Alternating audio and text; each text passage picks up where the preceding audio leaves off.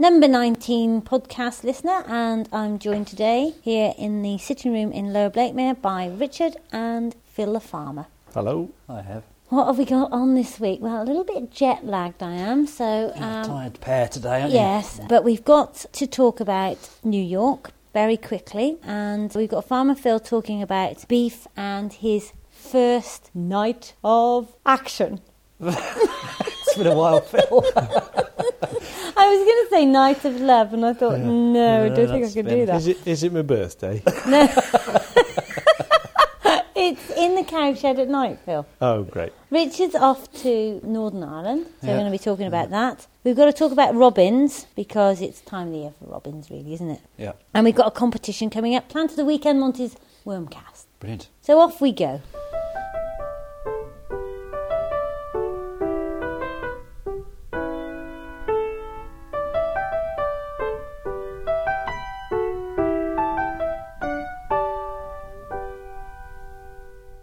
So next week we've got reports coming up from New York, but just to give you the briefest overview, we went to see Skye Suter, who's the composting expert at the Staten Island Botanical Gardens and talks to schools about worm kits. We did podcasts from the Sky in the Rise Bar in the Ritz-Carlton with Brother Love, who is an indie artist of some repute. Yeah. Well, Adam Curry loves him, Right. so that'll do. And with Rob from the New York Minute podcast, who told us all about where to go. So we did go where he said, and to give you a brief idea of where we went to the top of the rock, which was on top of the Rockefeller Center. Fantastic views. I think they were better than the Empire State. We went to the Federal Bank and saw all the gold. Why were we there? Because of the FSB, Federation of Small Business. We won Small Business Champion of the Year, and so they took us on this wonderful trip. More of that next week. What's coming up this week, Rich? Tell us about your trip to Belfast. Well, I'm not going to be on a podcast next week, am I? So that might be a blessing in disguise. Yeah. So, jump to Belfast, Northern Ireland I'm going to. It's just outside Belfast, a place called Lurgan, to work on school grounds. There's a bit of a blank canvas at the moment. It's a nursery what's it like grounds. at the moment? It's just grass, really. It's grass and a few isolated picnic benches and some, off-the-shelf toys. And there is a willow maze there and bits and pieces, but it really all needs to be drawn in together. And they really want it to be animated and brought to life. So that's what we're going to do. Nice wildflower meadow and some lovely paths bordered either side with some beautiful native hedging plants. Bark chip paths, nice little teaching area in the middle with a picnic table ensconced in some silver birch and a marsh area. It'll probably be a shallow pond, in actual fact. Probably dig a shallow pond. Plant that up with lots and lots of colour, lots of native species. So in actual fact, it'll be like a little oasis because the area itself is situated in a built-up urban environment. So it'll be like an oasis stuck in the middle of this How are you going to get your spade there? I'm not. I'm going to go to a hire company. Oh, we post a pallet over there. Because your spade's a part of your person, isn't it?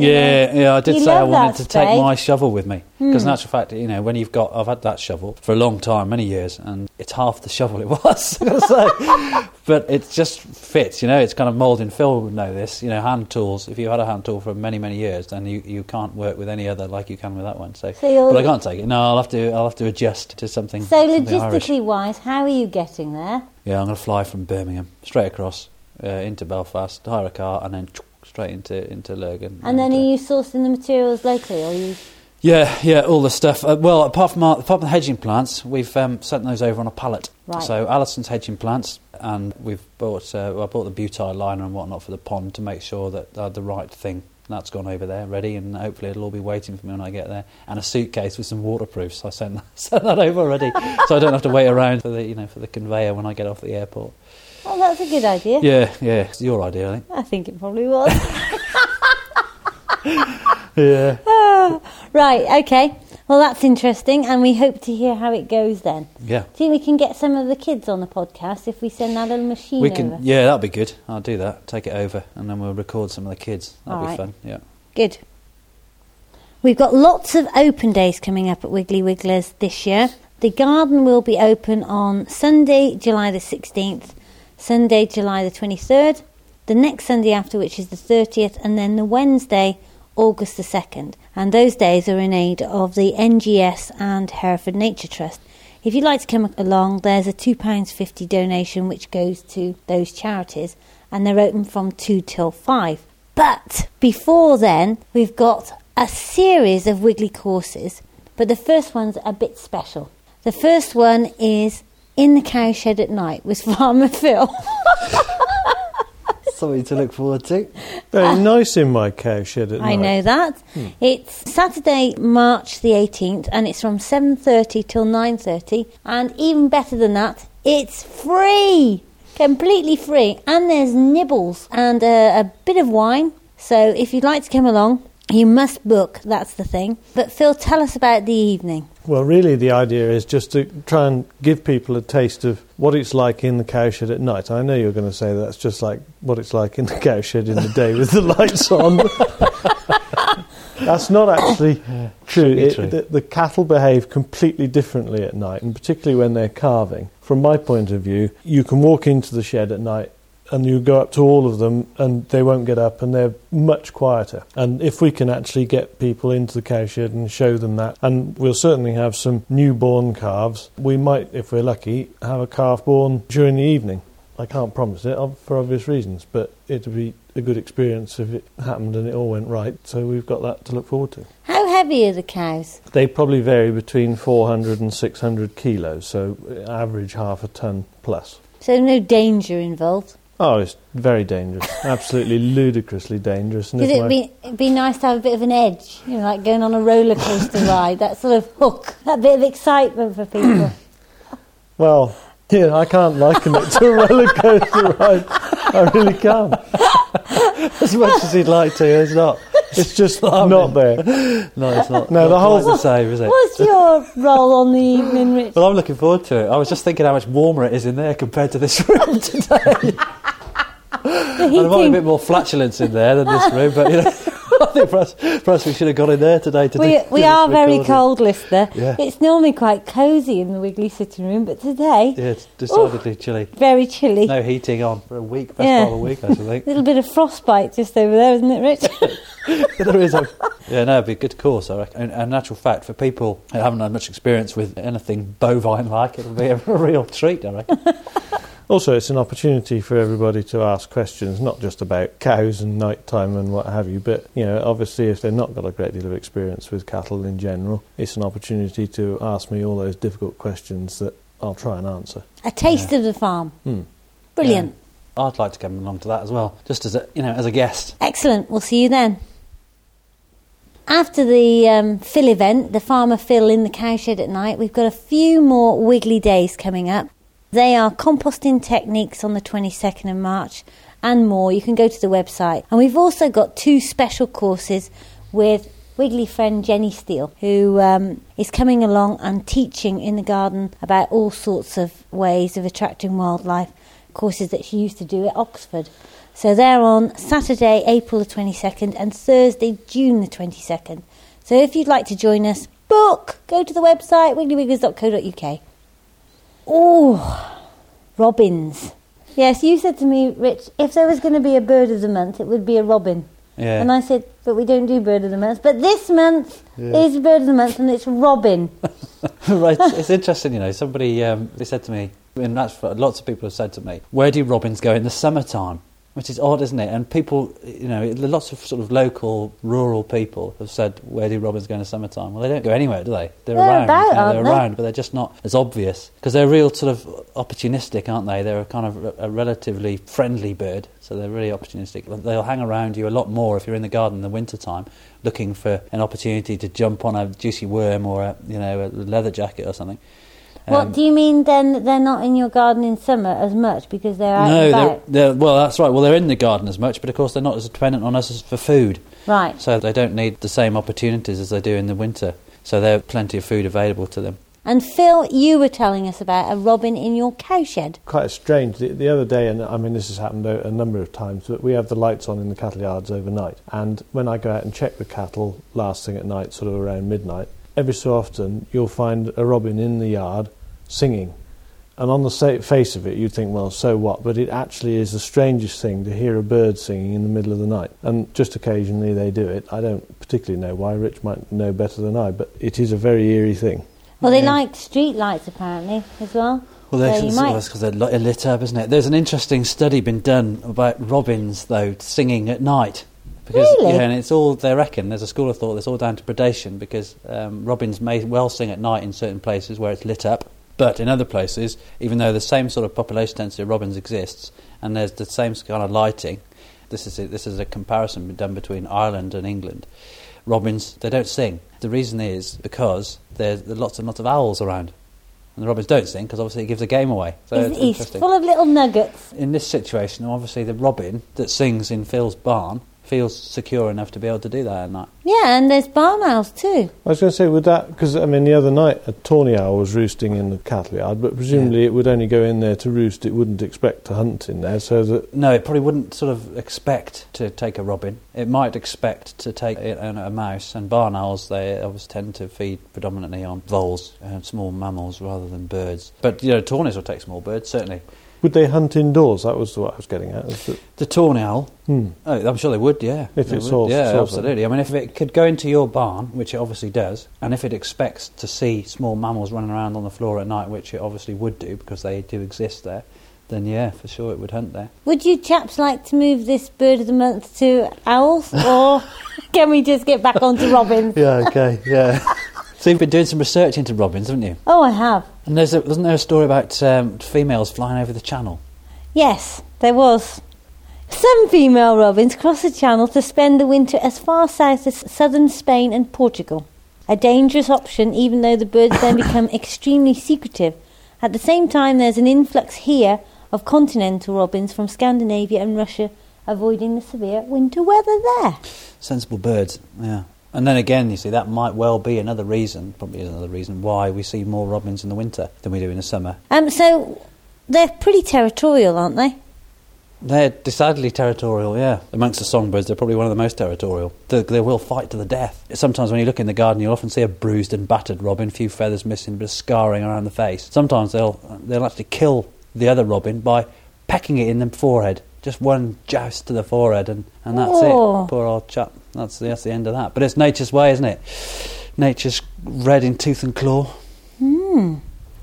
I mean, I know in most gardens you have one pair of robins, and a male will establish his territory in that garden. But in big estate gardens, big country gardens, then there may be several robin territories right the way across the garden. Yeah, it'll be interesting to see. So if a listener does know how big a robin territory needs to be, then let us know.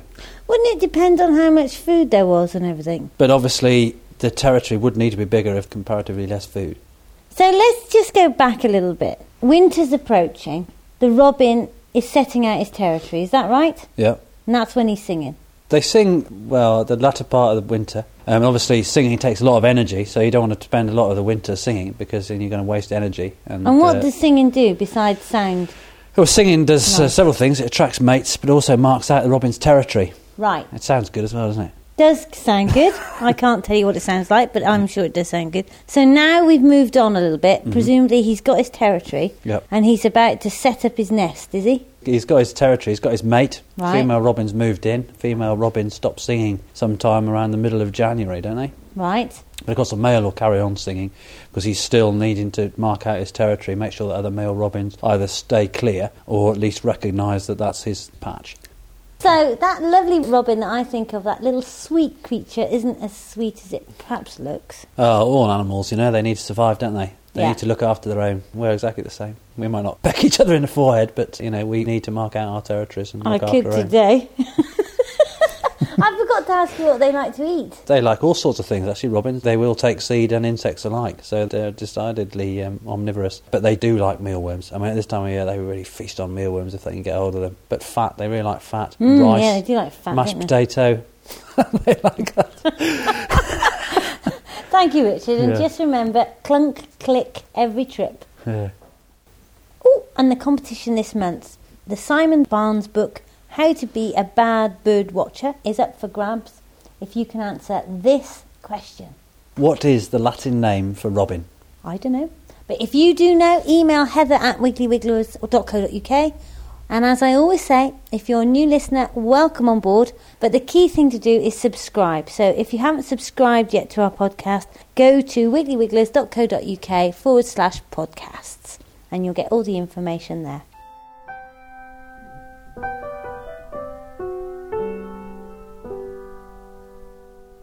Well, we've got Farmer Phil in, and he's going to talk to us about American beef, because he's been on his travels. What did you think of it, Phil?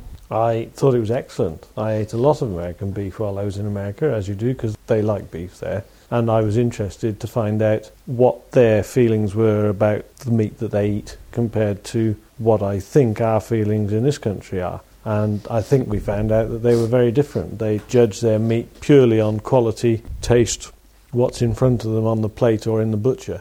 Beyond that, they don't seem to worry. What do you mean? Well, the idea in this country that traceability is becoming ever more important, and I think it probably is important, myself, I think it's a good idea. Definitely. But in America, whether you call it behind or whatever, they don't seem to worry. They're not fussed. If it's a good piece of meat, that's all that matters to them. Right. Which intrigued me, really. And the meat that they served us over there was absolutely fantastic. Have they got the same legislation in terms of growth promoters and all that as us? Because we can't use anything like that. No, they haven't. There are several differences, some of which have been actually rectified in this country, but they are still allowed to use a number of growth promoters and various other drugs to facilitate beef production, if you like. But alongside that, historically, American and South American beef is fattened over a long period of time, so that you'd have much older meat. It's more marbled, which means it's got more fat within the actual meat. And consequently, some people say you can end up with it being more tough, and you certainly need to hang it for long enough to make it tender. But I was very impressed with the meat that they served us, and it did look different in that we went into one or two of the New York delis to see what they'd got to offer their customers, and we were, to a man or woman, very impressed, weren't we? Well, we went into Balduccio's, didn't we, which is back in New York, and you were on about the different cuts of beef. Obviously, how you cut your meat depends on the texture of it, what it tastes like, and so on, and they have a cut which is New York strip, they call it, and we would call it strip sirloin, which is a great cut of beef, but you don't see it very often. And they seem to be offering what we would regard as the cheaper cuts, but they're very often the tasty ones, mostly because they've got fat in them, which is generally a good thing when it comes to cooking them. It keeps them moist, gives them taste. So how long would it take you to fatten a beef beast here? Well, in the wake of BSE, in this country, until very recently, we've not been able to have any beef animals over 30 months old go for human consumption. So that for the last however many years, 10 years I suppose it is now, all our beef has had to be fattened to finishing point before the animal is 30 months old. That has actually just been lifted with BSE now no longer significant, which will allow us to fatten cattle less intensively, i.e. over a longer period off grass, rather than keeping them in a yard and feeding them, for example, cereals or various other vegetables, potatoes, roots, that sort of thing, and silage, of course. So is it much better for the taste of the beef to be fattened on grass then? It does vary a little bit with what animal you start with, but certainly if you're using traditional breeds or traditional crossbreeds, so for example your Aberdeen Angus crosses or your Hereford crosses, you might have a continental cross in there, so your Charolais, your Limousins, the traditionally beefy breeds, the ones that have come in for high productivity, but you have a crossbred animal and fatten it over a little bit longer time, you get more taste and the meat is more mature. Of course, that was just in Manhattan, just one part of New York, but I know we've got listeners all over America. We've got Podchef, who did a wonderful review of the Wiggly Wigglers podcast on his Gastrocast, and so I'm sure he'll have something to say on beef. But if you're listening in any part of the US, email us and let us know what you think. It's time for Monty with his Wormcast. Hi Monty, nice to see you. Go for it. The Wiggly Wormcast podcast by Monty, a weekly fact on worms. Earthworms in the Nile Valley can deposit up to 1,000 tons of castings per acre, which helps to explain the rich soil in Egypt's farmland. Thanks, Monty. That was great. OK, so it's time for our regular Wiggly Podcast feature, which is Plant of the Week. And I think Alison is just coming in through the door now. Here she is. Hi, Alison. You all right? Good. Nice to see you. So what are you going to be talking about this week then? I think it's something yellow, isn't it? Something yellow and something marigold-like. Yes, marsh marigold this week, Rich. It doesn't look much this time of year. They tend to die down in the winter time, and then you start to get in the spring these tiny little green shoots appearing, which is notorious of marsh marigold. I've got the Latin name, Al. Have you got it? Yes. Go on then. Caltha palestris. And I've got some common names. King cups, water blobs, bull's eyes, leopard's foot, mountain roots, verrucaria, horse blobs, and sponsor solace. But what's the one you used to call? Didn't you used to call this one Billy's Button? No, that's Water Avon. I just said to everybody in the office, she's going to say Billy's Button. I'm not. Oh. Billy's Buttons are Water Avons. They're my complete I've never ever favourite. heard of that until you said that last year. These are like buttercups, aren't they, these? Marsh marigolds are lovely, aren't they? They're fantastic, really yellow, and you get the light at the time of year when they're really proliferating. Shiny, aren't they? Really shiny. The flowers are, like buttercups, that larger. Yeah. Member of the buttercup family. Do they grow quickly? Very quickly. So if you were putting that, what's that? How big's that? Put a quarter of a litre pot or something, is it? If you put that into the bank side of your pond now, how long before you could expect a sort of mat of, 10 inches square or round even? If it's done in the spring, 4 to 6 weeks of nice leaves and a couple of flowers, Really? So no time at all? They sort of flower between March and July, so they have quite a long span of flowering. That's nice. Yeah. Shakespeare refers to this flower. Winking Mary buds begin to ope their golden eyes. And did you know that the leaves from this flower can be cooked and eaten like spinach? Yeah, they do. They do resemble spinach, actually, the texture of them. Where are you getting your information from? We'll have to have some... I am a mind of knowledge. You're a mind of knowledge, I have got my laptop on my lap. Yeah. And I'm Wi-Fi'd to networks around the world, baby. Fantastic. I think this is one of my favourite waterside plants, Whenever I've created a pond, I've always put in marsh marigolds. Yeah, we certainly try and put a couple in of every pond pack that goes out from Wiggly's because we love it so much. Yeah. How big does it grow then? Because will it take over? The occasional thing, like purple loosestrife gets really keen, doesn't it? Yeah, it is quite vigorous growing, so you may have to dig it up and divide it in the autumn. You can put it on and sell more plants. That's right, you go into production. In your local newspaper and sell it on. Yeah, why not? But it is one to watch, but it's not as vigorous as like the water mint. And the good thing about that is that round your pond generally you don't want acres of bare soil, do you? So if it spreads, all the better. It's nicer and wilder. Thank you, Al. Thank you. Don't forget the competition. One last time, Rich, what's the question? The question is, what's the Latin name of our robin? And we will pull your name out of the hat right at the end of February to find out who's won. So good luck. Yep. Next week, we'll be having the report from New York, and hopefully Richard will be successfully just about to complete his ground force changing rooms garden. So, should be good. Hope to have you listening in again next week, and don't forget to subscribe. Bye from me at Lakemere. Bye.